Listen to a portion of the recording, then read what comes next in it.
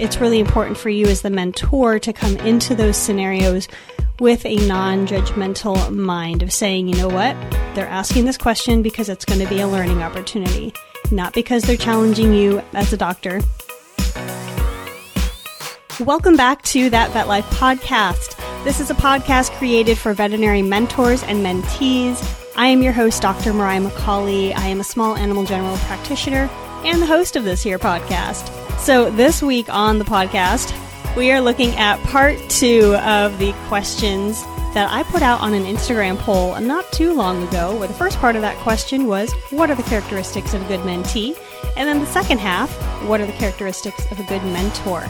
Now remember, this is not a peer-reviewed bit of research. This is just what I'm getting as feedback from you guys from the Vetstagram community. But it is a good snapshot and it provides a good basis for conversation starting. So that's what we're going to look at today on the episode. So let's get into it. All right, you guys. So welcome back to the podcast. We are looking at part 2 of this Instagram poll, which not too long ago in the past, I put out a question to y'all. And essentially what I asked was, okay, what would you define as the good characteristics of a good mentee? Which we looked at that in the last episode. So if you're like, Dr. McCauley, I have no idea what you're talking about, or you want a refresher, go listen to that episode. I'll wait right here. I'm not going anywhere. Okay, you back? You listen? Okay. So like I said, this week on the podcast, we're looking at part 2 of that question of what are the characteristics of a good mentor?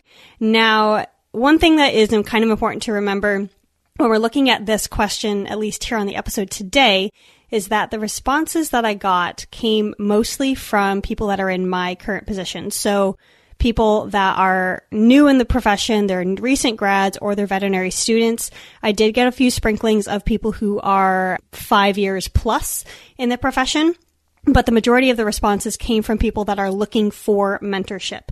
So that is a good thing to keep in the back of your mind. So when I put this question out there, y'all came back with some great answers, and I put them in ranking of the most common or most frequently responded answers first. So diving right into it, what you guys said were the characteristics of a good mentor. This is not an all-inclusive list. This is just the most common answers that I got. So the number one response that I got as the best characteristics of a good mentor, the number one answer that I got was that they are open-minded. Number 2 being non-judgmental. 3 being encouraging. And then we have things like empathetic. They're patient. They involve you, being the mentee. So these were all the different responses that I got. And again, number one thing was that they were open-minded.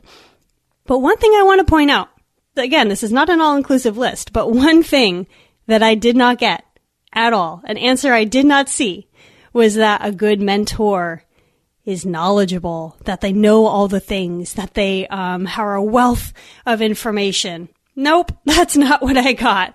Everything that I got that describes a good mentor has to do with those leadership skills, those communication skills, those people skills. Those are the things that mentees are looking for in their mentor.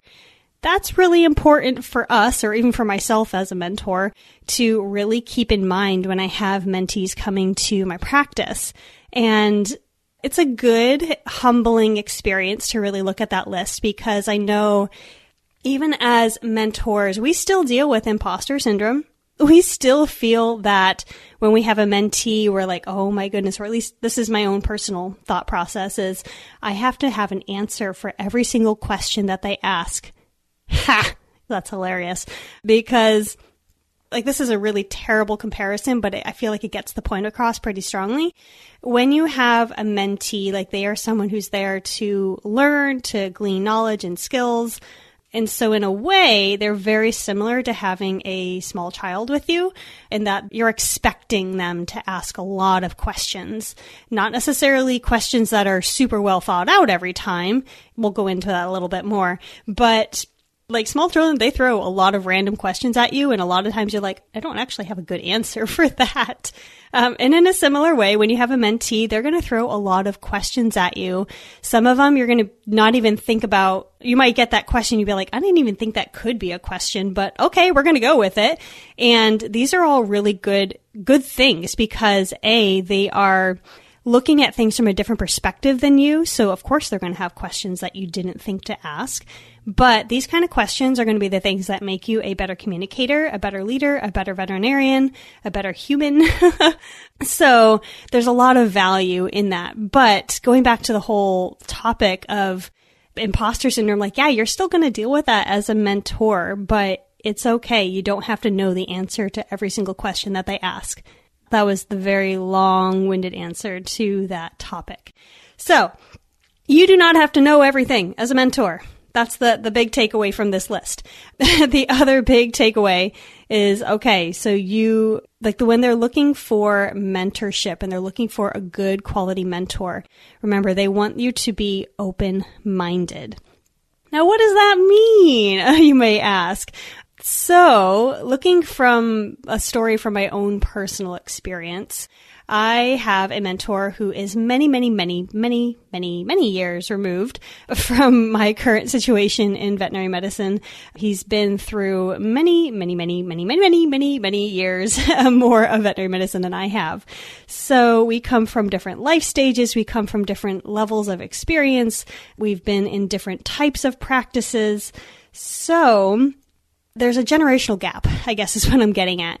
Generational gap, there's definitely some stereotypes that go into those, that level of divide that can be there. So in some senses, there is a little bit of a generational stereotype about the way certain things should be done. And I am very fortunate in a way to have the mentor that I do have because we've had some really good conversations about why we do things the way that we do. And yeah, it's just been very beneficial for my own growth and for his own growth as well. But one of those generational stereotypes is that the older generations are not as open-minded, that they're not as open to new ideas or new ways of doing things. And this is something that, honestly, it's not a generational thing. It's not something that if you have someone who's been in practice for 40 years, it's going to be any different than, say, someone who's been in practice for 5 years. There are things that you have, patterns of behavior that you have set in your daily practices that you are not necessarily going to want someone to challenge you on. I don't know how the best way to say this per se, but there are things that you do in your daily practices that someone who's just graduated or is new in the profession, they probably have learned it a different way, or they've learned different skills of how to approach it. And it is important for you as the mentor. I guess this is where I was going with all of this. Thank you for following my train of thought or not following and just coming along for the ride. But, goodness, lost my train of thought. This is the problem with solo episoding, you guys. Okay, so say you, that's just like closing the body wall or closing the skin. Everyone has slightly different ways that they do this. Now, you may have a new student come in and they're from a certain university, which every university teaches these skin closures a little bit different, I have found. And they may come in and they're like, well, why do you do it this way? I was taught to do it this way. And this is an opportunity where, or if this is just one example of where a mentee may find a mentor being closed-minded, of being like, well, I've done it this way for this many years. Why would I change it? And yes, there is value in that. You found a way that works for you. There's not necessarily a reason for you to change it. However, this is the opportunity that opens the conversations, not just for this one specific case or scenario. This is something that will transcend all the other different interactions that you have with that mentee and the different cases that you deal with. So just taking that into account. So in this moment, you have two options. You can say, well, I've done it this way. I'm going to keep doing it this way.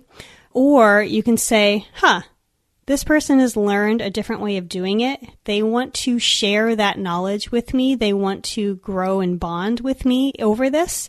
So you may say, well, I'm really interested to see what your university is teaching you. Or maybe for this one scenario, you say, let me show you how I do it here, closing this, and then let's go grab the skin pad. And then you can show me how your university taught you how to close skin. And depending on what you see there, you may say, you know what? You feel pretty confident with this. I'm going to let you close the next surgery with that skin closure. Or you may use that opportunity on the skin pad as a learning opportunity for you and your mentee. It's going to open up a whole new textbook, if you will, of opportunities. So that is just one little tiny example. And this is something that, again, will transcend all the different scenarios that you encounter. So this might be how you handle something behaviorally with a patient or with a client. These are all just little learning opportunities. And it's really important for you as the mentor to come into these learning opportunities with an open mind of saying, you know what? I have a way that I'm really comfortable with. Doesn't mean it's the best way for every single scenario. This new student coming in, just because they have a new idea doesn't mean it's the right idea for that scenario right at that moment. However, that is a learning opportunity, a growth opportunity for both you and your mentee and your team, because this is something that maybe it's not right for that scenario, but maybe it'll be a good option for the next scenario.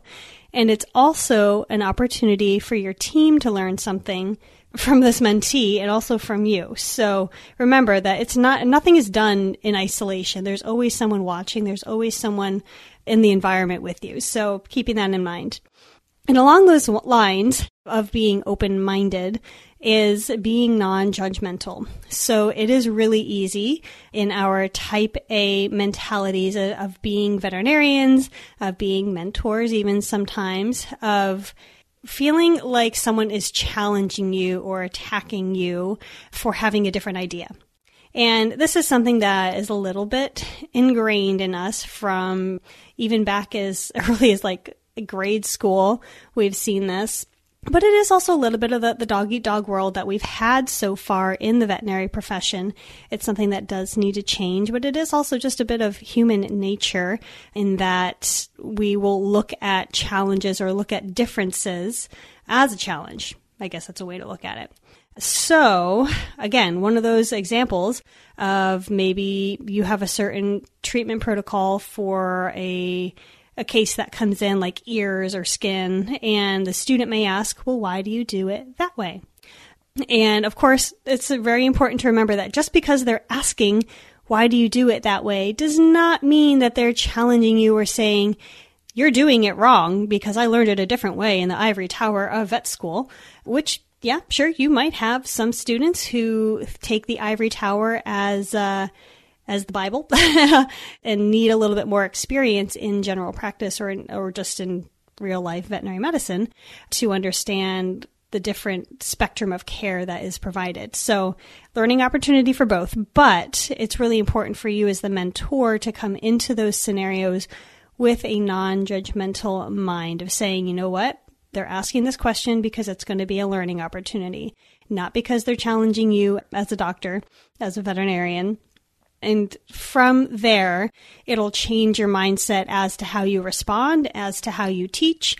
And again, that impacts you, impacts your patient, impacts your mentee, impacts the team positively. So all these things do come around full circle.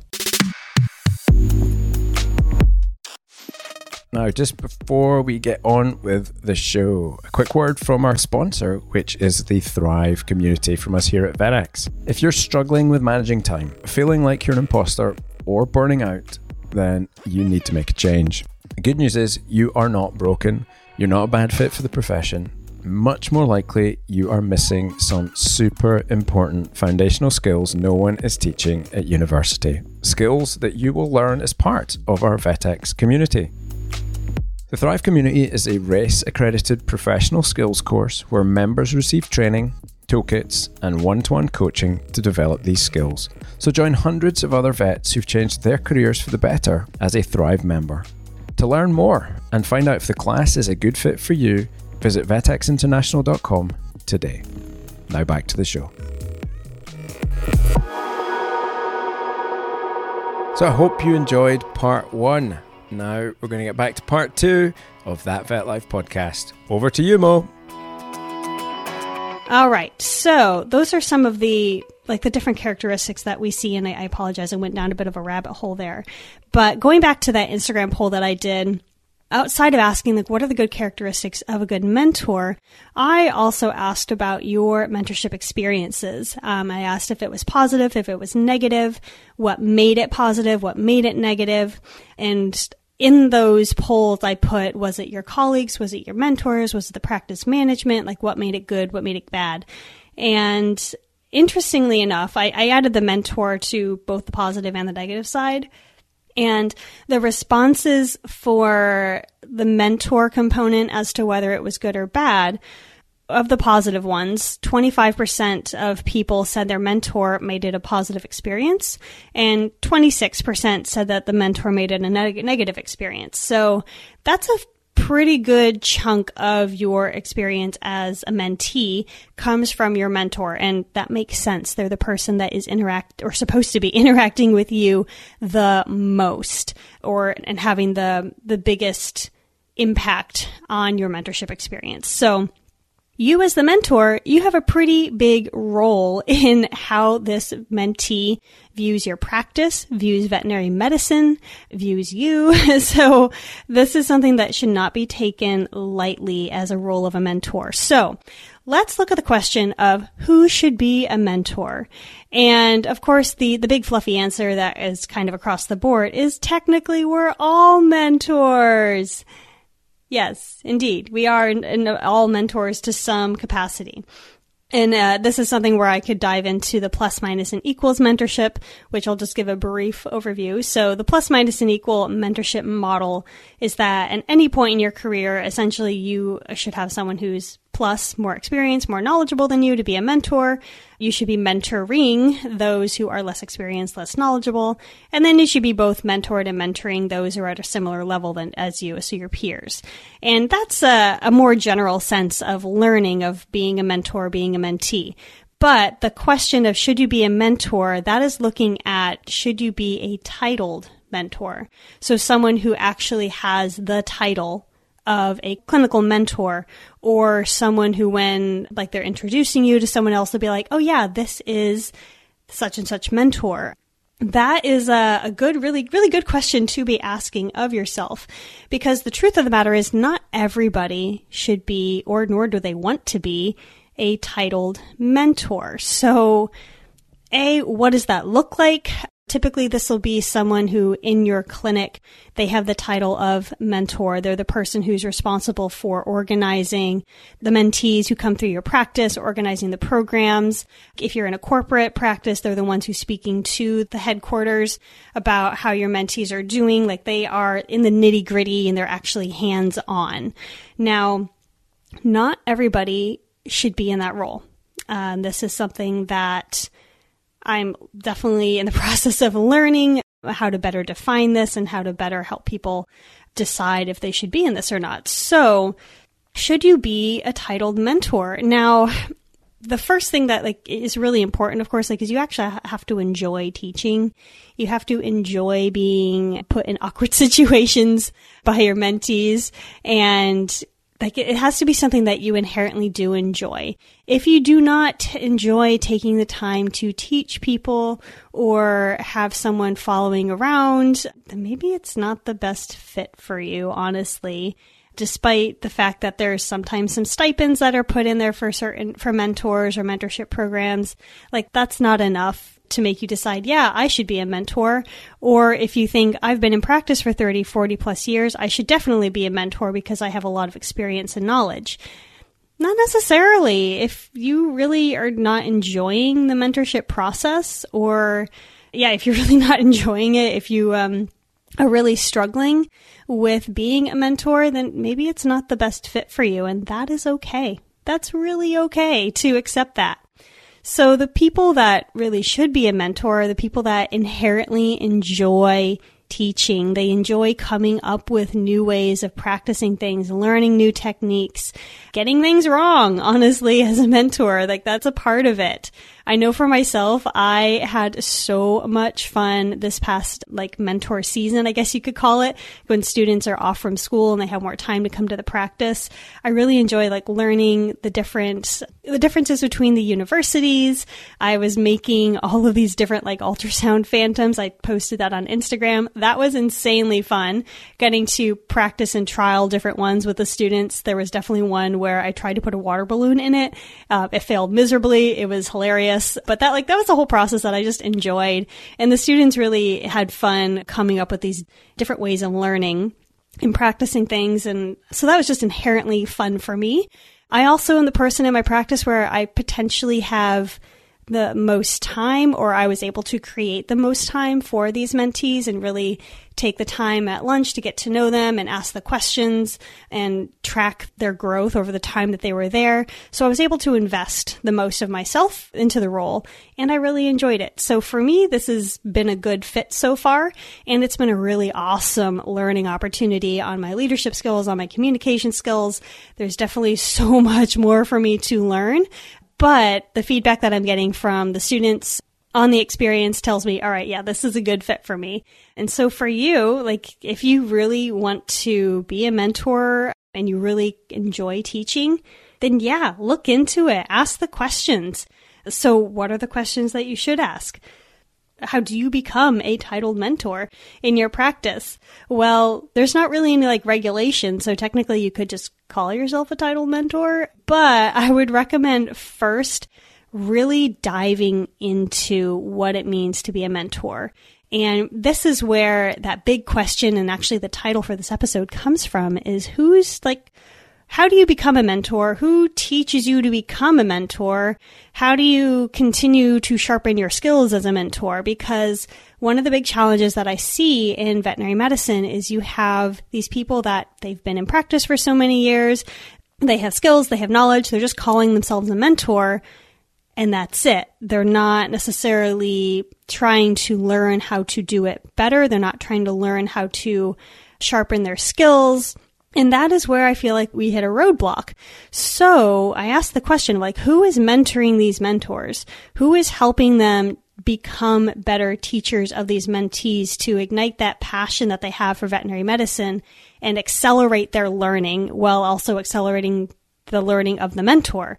So this is where I say, if you have any inkling that you want to be a mentor, you should dive headfirst into it first off and really ask the hard questions. So what that looks like is going to these veterinary conferences that are targeted for mentors. So they are going to be topics of leadership, topics of communication, topics of clinic culture, all of these things that are not necessarily medicine or clinical skills. This is what's going to make you a good quality mentor. Accelerate your own learning, but then also sets you on a trajectory of continued learning. That is the biggest thing, is having continued education for mentors. So a little bit of a soapbox, here we go, is the Veterinary Leadership Conference. This is one little tiny conference that is insanely awesome. I went to this past year. We've had a number of guests from that conference come and talk on the podcast, which is how much I freaking love it. Going back this coming year, actually speaking at it, little tiny detail there. But this is where everybody who wants to be a mentor, all of the, not all the talks, but good majority of the talks are on communication, on leadership, on clinic culture. We want to see each other succeed in the role of a mentor because we care about this profession. We care about the students who are coming into it.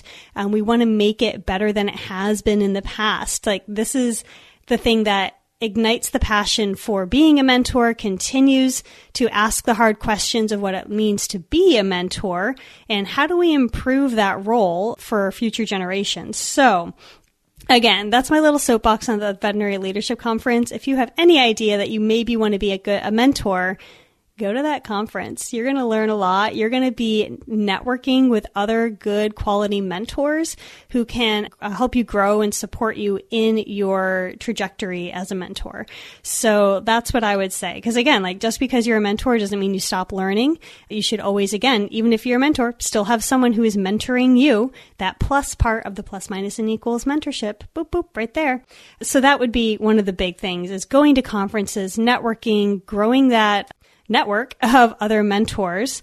Other things that you can do is if you're in a corporate practice, a lot of times they will have some form of mentor training, or at least they should. If they don't, maybe you should start one. Then also like get yourself some good books. There are a ton of leadership books out there. I actually did a post on it not too long ago. I don't have it in front of me, unfortunately, just to, again, help widen your breadth of knowledge and understanding of what good mentorship looks like. So, with the last question that I have is, other than how do you become a good mentor or should you become a good mentor, is within that mentorship role, like there's still a lot that you need to define. And not everybody's going to be the same type of mentor, and that's okay. But it's really important for you to define your capacity. Like, what is your 100% as a mentor within your practice? And a lot of that then comes down to deciding, okay, when I have a mentee that is at the practice, how much of my time is devoted to physically sitting down with that mentee, maybe over lunch, or maybe blocking off part of your schedule so that you can focus on certain skills or allow them to ask certain questions? Do you have a few catch-up blocks in your schedule? Like, how are you modifying your time so that you can be intentional about mentoring this mentee that's in practice? And then also saying, how many mentees can I support in the course of a year, in the course of a quarter? These are all really important questions that you need to ask in order to set yourself, your team, and your mentee up for success.